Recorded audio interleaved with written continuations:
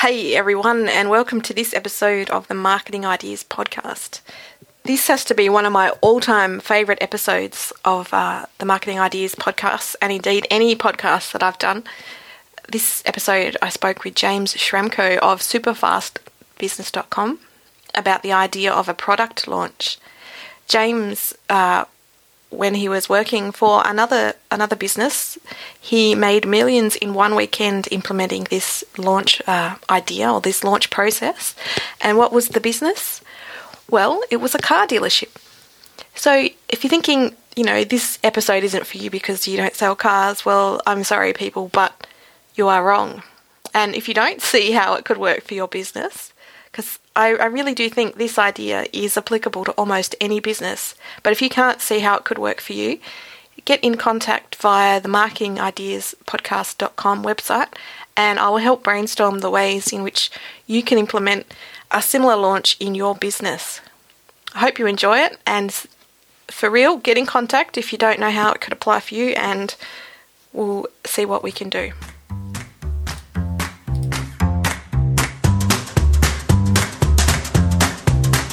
Okay, so we're here with James Schramko today of Internet Marketing Speed and superfastbusiness.com.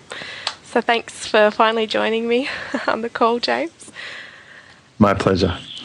So what I wanted to talk to you today was about the idea of using a product launch strategy that we all know and love in the internet marketing world, but taking it offline with a real business. Internet marketing business is a real business, I suppose, but not just information marketing, but an actual physical product. So, if you don't mind, can you just give us an overview of the? I think you were a manager at an auto dealership. Yeah, I used to be the general manager of a Mercedes-Benz dealership, and as part of my role, I took on responsibility for the website and our entire marketing department, plus, direct sales force, service, finance, the works. And at the same time, I was learning internet marketing and applying everything that I knew about sales and marketing on this actual business, which turned over around about $50 million a year. And then we had an occasion to have an event. So I pretty much put everything that I'd been learning about the product launch process from people like Jeff Walker, combined it with stuff that I already knew in terms of marketing channels and joint ventures and all that sort of stuff, and I put together a sequential launch for a real business. Awesome. So I guess to start with, did you have a list of people to launch to, or like customers and prospects? Yeah, most businesses, particularly motor dealerships, have got a database, and most of them are not utilizing many marketing channels. They pretty much run with newspaper advertisements, and some of the volume dealerships do direct marketing, but with luxury car dealers, not so often. It's usually manufacturer biased, not so much local level, and they're sort of a little bit behind in terms of the web channels. They don't really get that so well. It's rare that you find someone doing a fantastic job of SEO or pay per click, or lead capture. So I built this database. They had no email database. We built that up to thousands, I think 7,000 or 8,000 by the time we ran this event, and that was from zero. Plus we had the traditional customer base that we could draw on.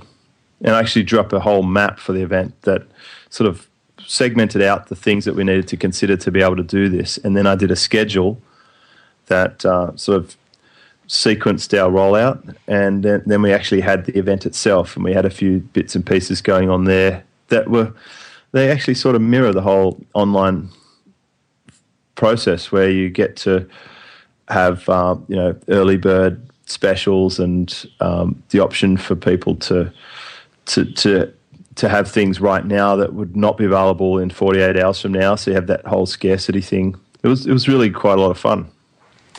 Had you done anything like this before, like in or had you seen anything like this?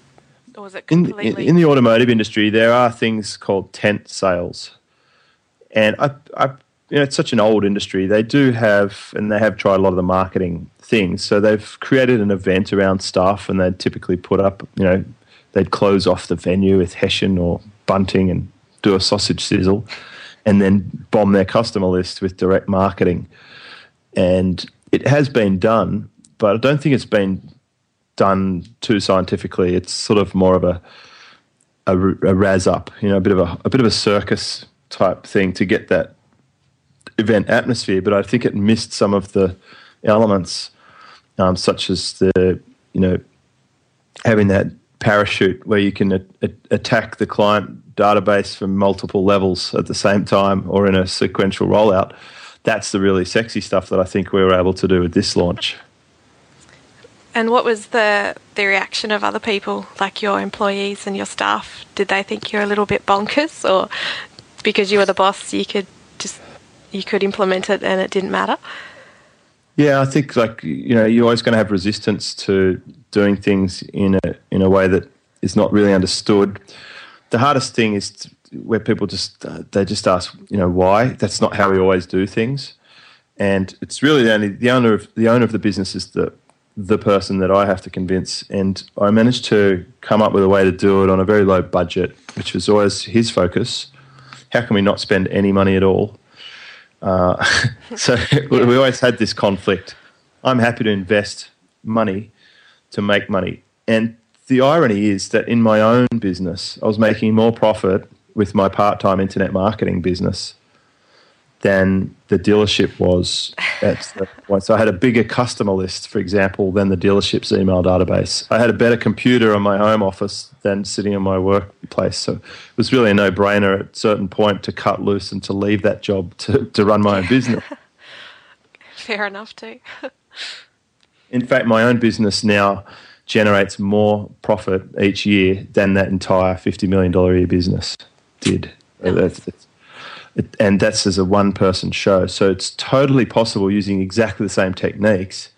But when you add it to an established business, we got some pretty good results. So how did you build up the email list? Like, was it, if it's not just people who had previously purchased, did you, like if people came in looking for a car or looking for information, you added them to a database, or how did you do any other? Well, you're familiar with the concept of a name squeeze online, where you give something away and collect an email address? Yeah. Well, I sort of did an offline version of that. I got this 3-meter banner printed, for $800, and it was win a luxury weekend in a Mercedes-Benz, and it was a guessing competition, and it was like Mercedes-Benz words, but it was missing the E. And they had to fill it in and guess what the missing letter was, just to sort of work around the lottery laws in Australia. And they had to fill in their name, email address, and phone number. And by completing the form, they agreed to the terms and conditions, which were that we would send them email invitations and special offers, and they had to opt out of that if they didn't want to receive it on the form. And I would strategically take this thing around to trade events, doctors, hospital, charity things, accounting meetings, fates at schools in our area, the Willoughby City trade fair thing. Like anywhere in our target audience, we would take this thing and collect names, and that's how we built our database. And then we extended that. We put a point of sale thing. We actually put it inside our own business at the service desks and the parts counters, so that people coming in to buy even a key ring would enter our email invitation database. That's pretty cool that you were doing that offline when everyone thinks that the name squeeze and the adding to email list is a purely an internet marketing thing. But no, it's absolutely not. And I even did the equivalent of joint venture partners. I actually did a checklist. I would assess a good fit for us, which is anyone who's got our customer. I would approach them for input and discuss ideas with them. I'd say, look, we've got a really great brand and fantastic customers at Mercedes-Benz. you've got a high-end product, and in this case it could be music, it could be like a superior sound system, it could be high-end art, it could be high-end wine, it could be high-end financial advice. And we did joint ventures with companies like Macquarie Bank and a premium wine company, Bang & Olufsen for equipment. And we would run events where we'd invite the three databases. The sound people would supply the sound, the wine people would supply the wine and the cheese, and the art people would supply the art, and we just had cars in the showroom, we'd supply the venue. So it cost me nothing to hold events with hundreds of people, and of course they all go into the name capture. That's pretty cool. So what did you, or did you in fact have any pre-launch content when you were leading up to this event? What kind of... we really had to work out a hook. That was one of the most important, because it's sort of hard to get some excitement around the car industry, because it really is a very established industry. Everyone knows about it. They know where the local dealer is. It's hard to get someone to spend $100,000 just because it seems like it's a one-off thing. So what we did is we found a hook. I arranged with the manufacturer to get the cream of the cream AMG range of vehicles, and I positioned this as a rare AMG test drive weekend invitation. So that was our hook. And in the lead up to that, we put content in the local media in the form of a press release about the AMG cars and how they're different to the normal ones, and why it's such a great thing that we've been able to get them to come and visit our suburb, when they're normally, to assemble this many vehicles of that value is extraordinarily rare. So we talked about that we'd secured a rare fleet and we made it exclusive. You could discover these hot AMG vehicles, and it was only at our dealership, only for this weekend coming. So we basically had a very strong reason why someone would go out of their way to come in that particular weekend versus any other weekend. And then to support this, we did a full multi-channel media rollout, which is the thing I'm the most proud of, and we tracked each channel as well by utilising a tracking device. And this is stuff I learnt from scientific advertising and Jay Abraham studies. I've applied a lot more stuff to this than just what you learn in terms of a sequence. But we ran a banner across the front of the local paper. We ran an advertisement in the regional paper. We ran multi-language advertising in the segments, because in our area there's a very high Chinese population. We did SMS. We did a direct marketing letter, a traditional mail piece.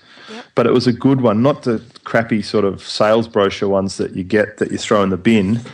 This had a headline and a caption and bullet points and a PS, and it had a special bring this letter along to enter an exclusive door prize with a $600 value AMG jacket.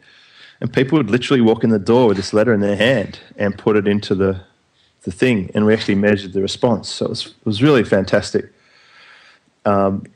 We also did email broadcasts, blog posts, and paid advertising with pay-per-click, specifically targeting this event.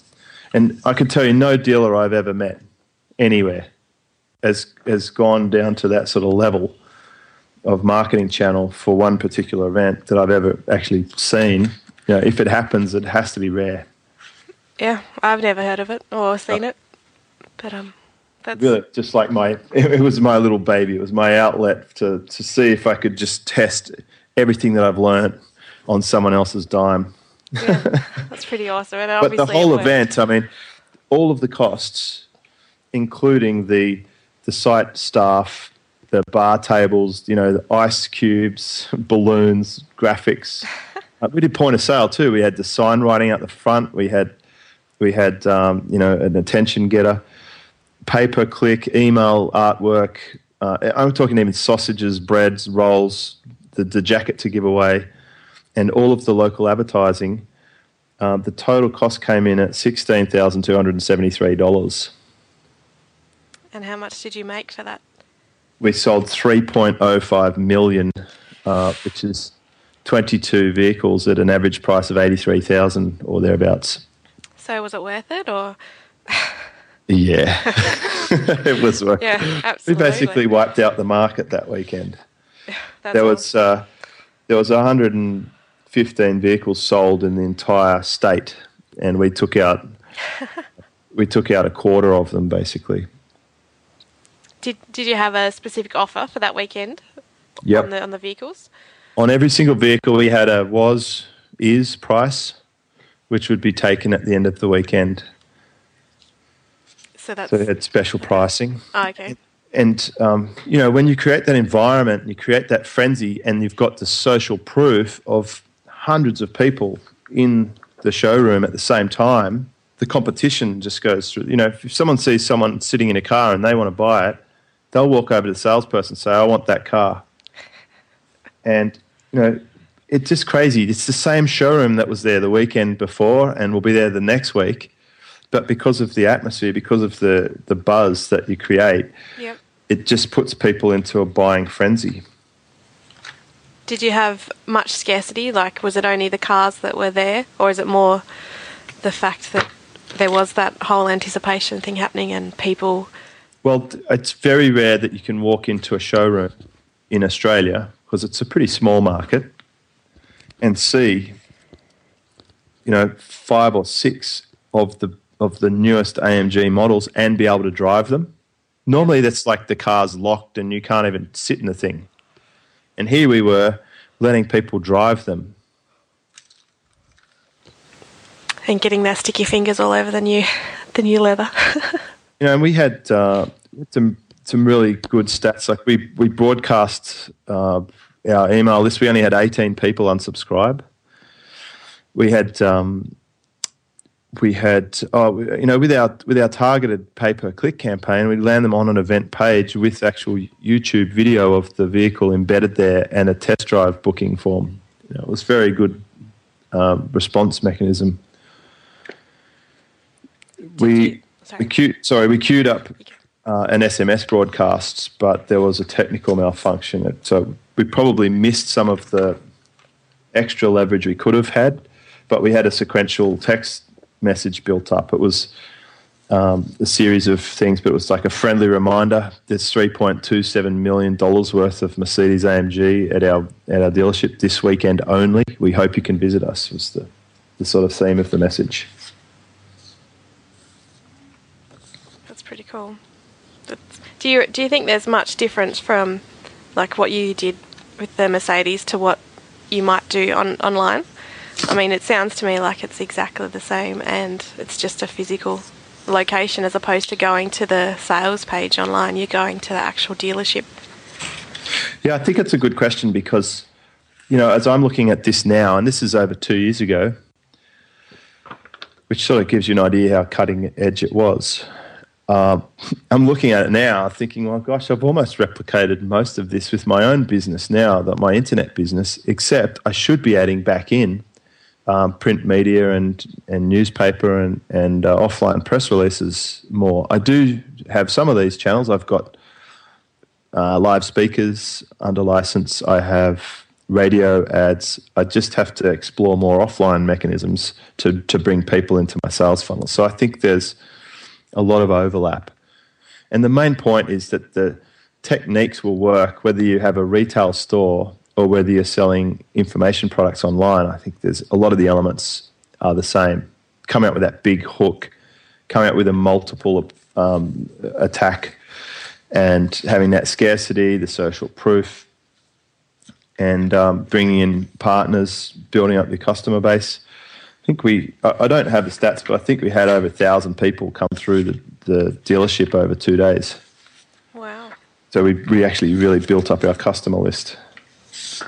Did you notice that anybody that purchased, whether they were past customers or new customers?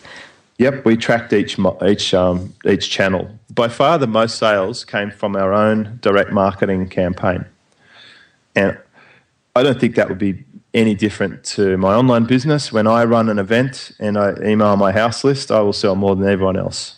It's just they already like me, know me, trust me, and it's more of an upsell or a repeat sale than a fresh sale. So it was no surprise that I think 11 or 12 of the sales, half the sales were to our own direct response previous customer list.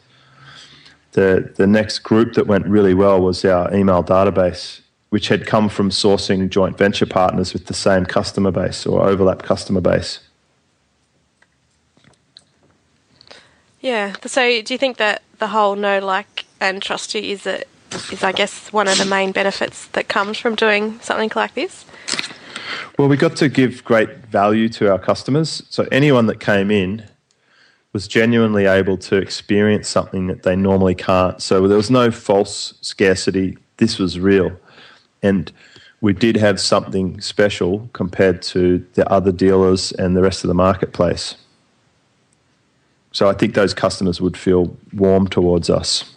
Yeah, because, I mean, and I don't know cars very well, but I assume that they could get those cars somewhere else. Maybe not, they couldn't necessarily sit in them or drive them, but if they wanted to, they could buy them somewhere else. But you... Well, let me tell you how competitive it is. There were, I think there's 9 dealerships within 45 minutes driving distance of each other in this Sydney metropolitan area. So Mercedes dealerships, you mean? Yeah, just selling exactly the same product. Like if you want to cut your chops in a sales role, go and sell cars for a manufacturer. Sell new cars, because you've touched on the key point here. That customer can buy exactly the same product. I mean, exactly the same product from any one of 9 people in the same area. That's before they even go interstate. So you have to be very good at selling and marketing for them to buy it from you. And it's not always about price, which is the first reaction that people have. It's not about the price. If it was about price, there'd always be one dealer that cuts everyone else that sells the most, but it doesn't work out that way. And the most profitable dealers don't have to be the cheapest dealers, and they don't have to sell the most cars, but they have to do it. They have to have the best relationship with their customer base.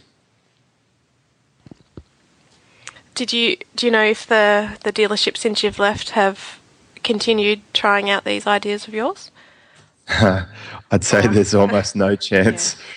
Yeah. You know, my grandfather was a great mentor of mine, and he explained to me like this. He said, never think you'll be missed when you leave somewhere. It's like taking your hand out of a bucket of water. You know, it's just not going to leave a gap.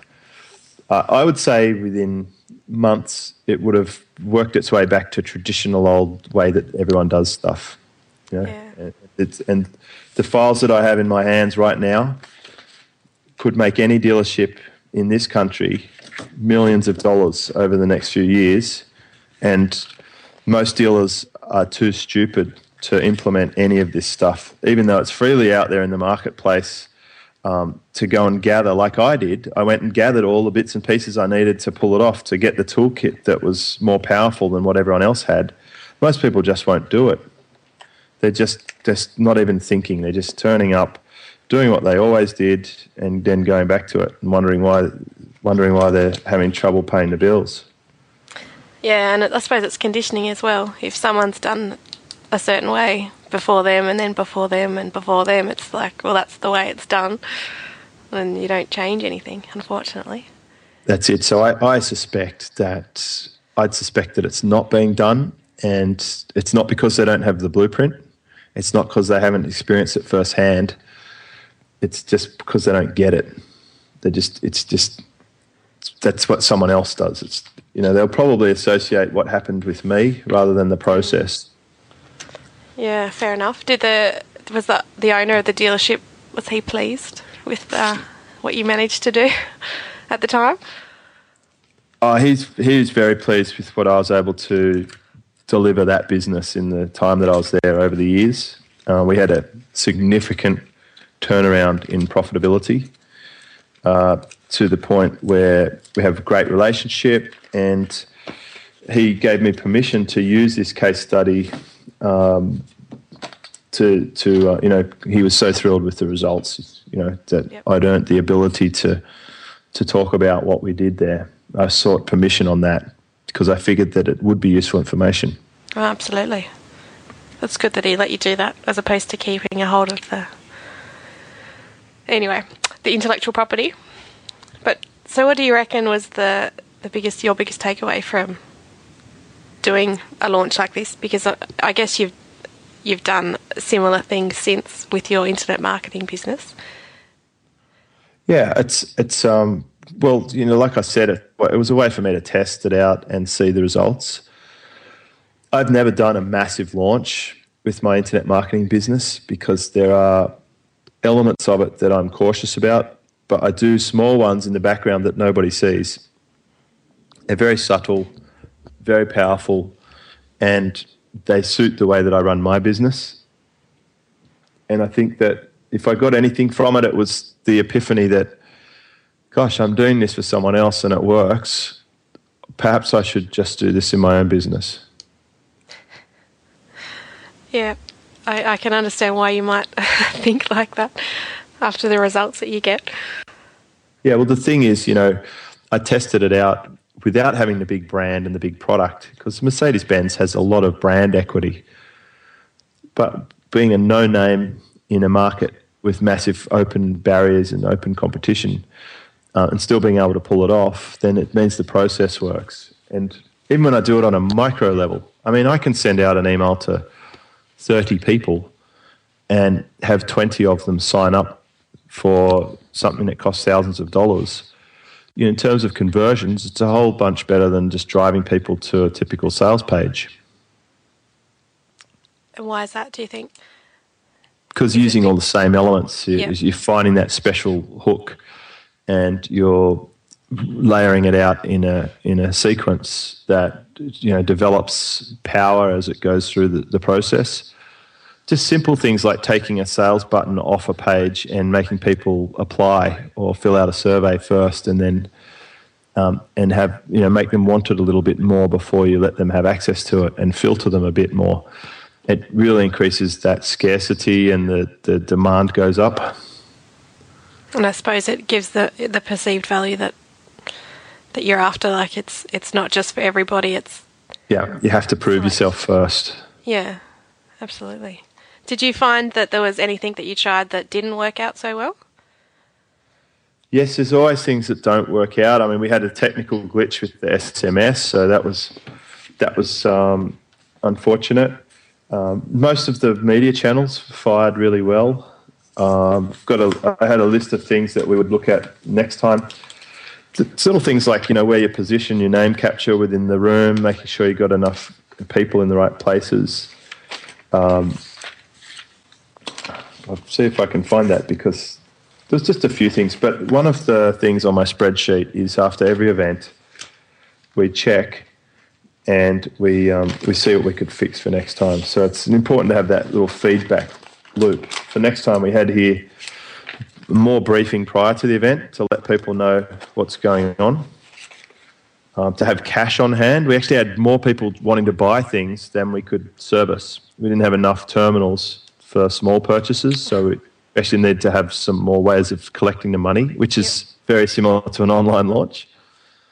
The display area could have been optimized a little more, and I would say the analogy with an online business would be, the checkout upsell process. And safety. In this case, we had more activity than we expected, so we had, we would have got more witches' hats and a more dedicated area for the launching of the drives. Extra stock. We just didn't have enough stock. We sold everything we had.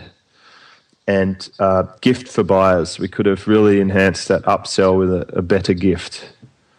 So they're my notes that I made at the time.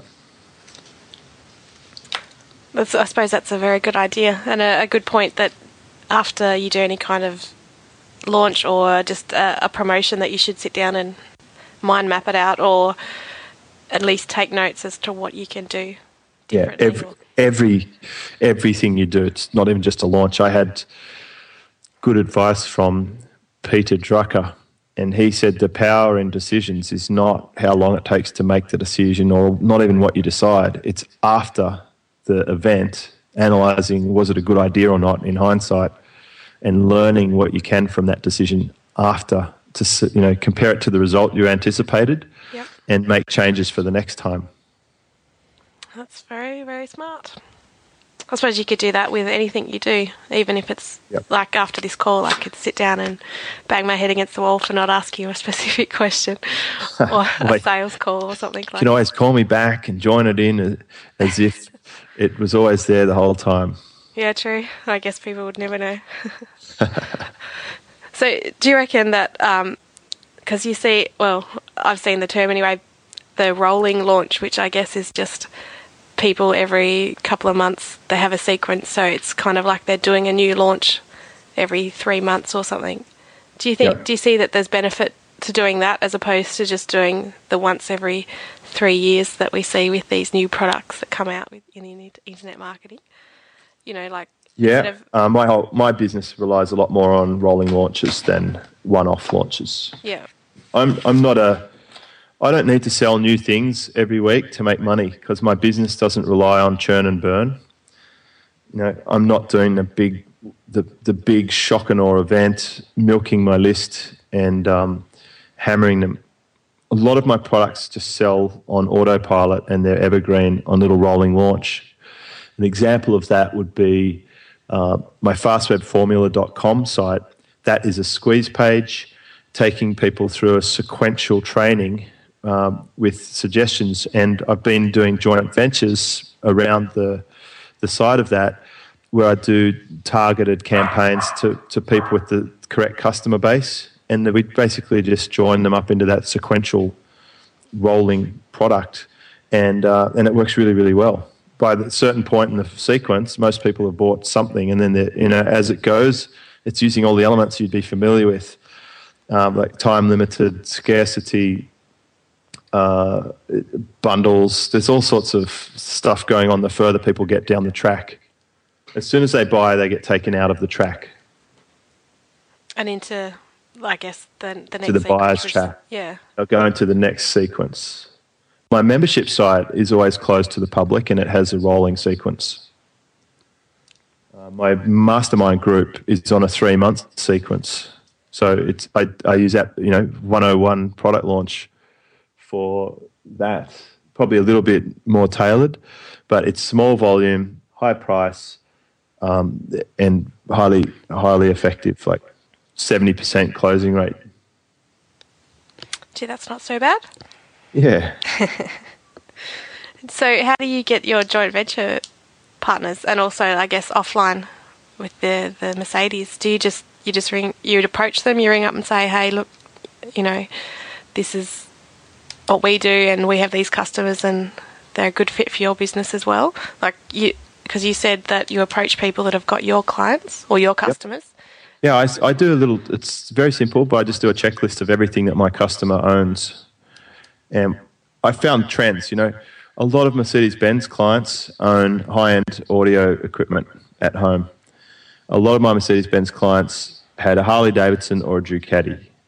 Don't ask me why, they just do. It's just very, very common. So it's easy to identify who may have your ideal customer list. But you could bundle that into a luxury thing. It's just certain things in that luxury set that people have. Luxury people like fine food, fine dining, fine clothing, travel, good sort of furniture and nice real estate, and they also deal through they get the better doctors and accountants working for them. So it's actually very, very easy to pull through to the next provider that might have your customer base. Yeah, and I think that's a good point that you make about who has your customers and approaching them. Yeah.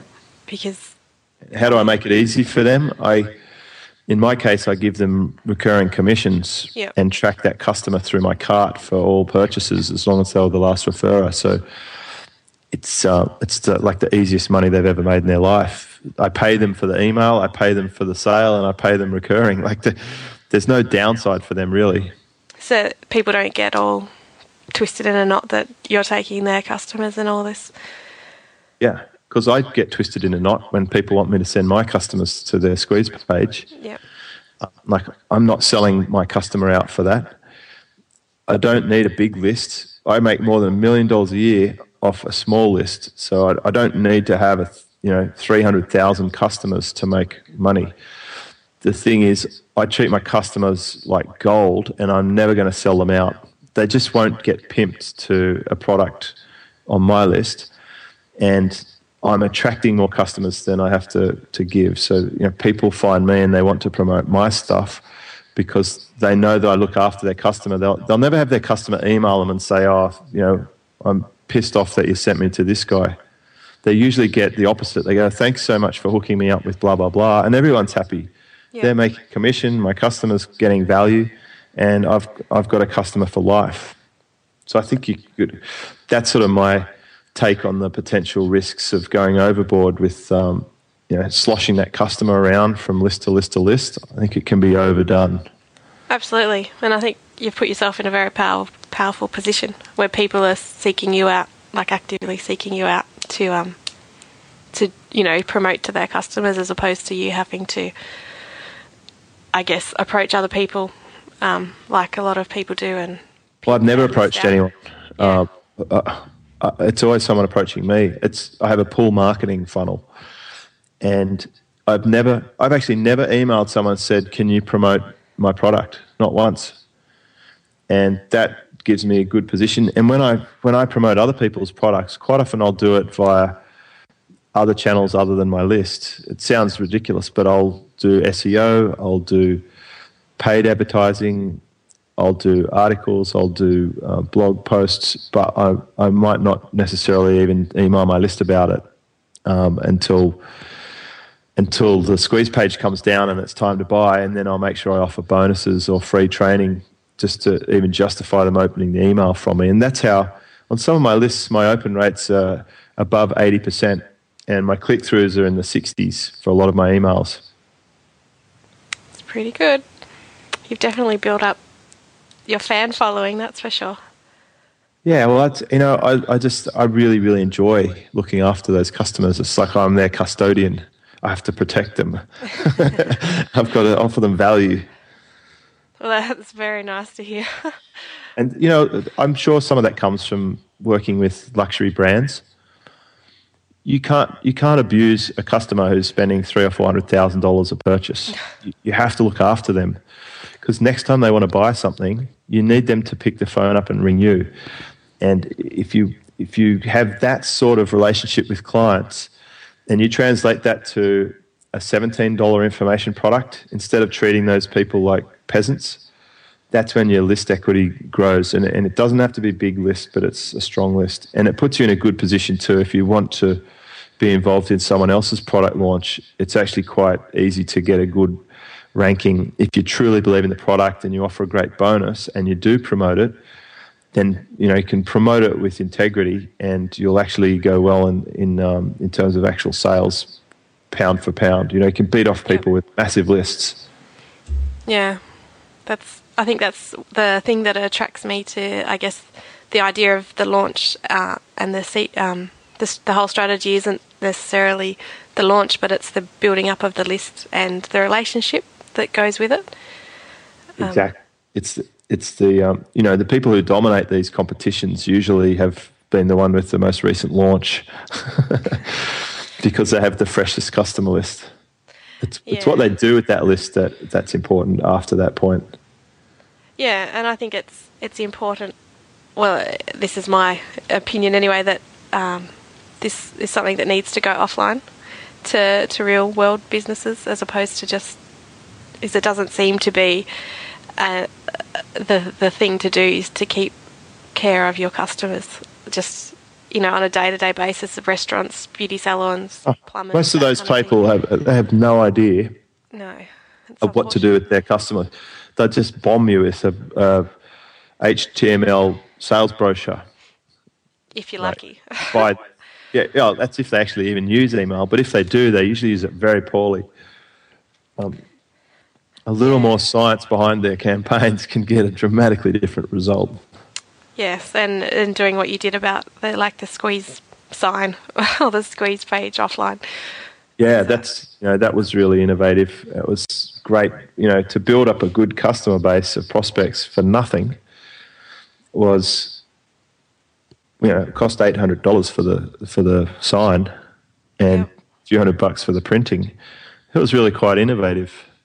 And then you could mail those people again and again, not just necessarily. Yeah, you could email. What we would do is we'd put good content on the site and then email them an update. In fact, there's this offline brochure that we used to do, and I used to just turn it into a PDF and put it on the website and then email the list and say, look, we've just sent out the quarterly newsletter and you can get an early bird copy online if you click here, and they'd go and download it. And in there were calls to action with special offers. Yep, like doing the monthly newsletter. Quarterly, I think we. Yeah. Oh, okay. Yep. But they were, sort of 6-page, fully blown production. As you can imagine, they charge an arm and a leg for that. Yeah. And then you just uploaded one copy, and then you've got an unlimited. Yeah, supply. I took my information marketing knowledge to know that I could distribute this much further than just putting it into people's letterboxes. Where no doubt it ended up in the recycling. No doubt. Anyway, well, that's awesome. I'm no doubt I'll hang up and I'll think of something else. But thanks very much for answering the questions that I actually did write down. Well, good on you for asking. It's been over 2 years, and I did mention to someone else that I had this information, and you're the first person to actually ask me to go through it. So you've got probably the world's greatest automotive dealer marketing kit right there in your hands. Yes, well, I mean, if some dealership was to get their hands on this audio, then they should definitely give you a call. They should whatever they paid for it, they should count themselves lucky because this thing makes money. Absolutely. I hope you enjoyed that episode. As I said at the beginning, that was one of my all-time favourite interviews and episodes. And I truly believe that any business can implement that blueprint that James spoke about. There's numerous examples I could give you, and he's laid it out step by step exactly how you can put it to work for you in your business.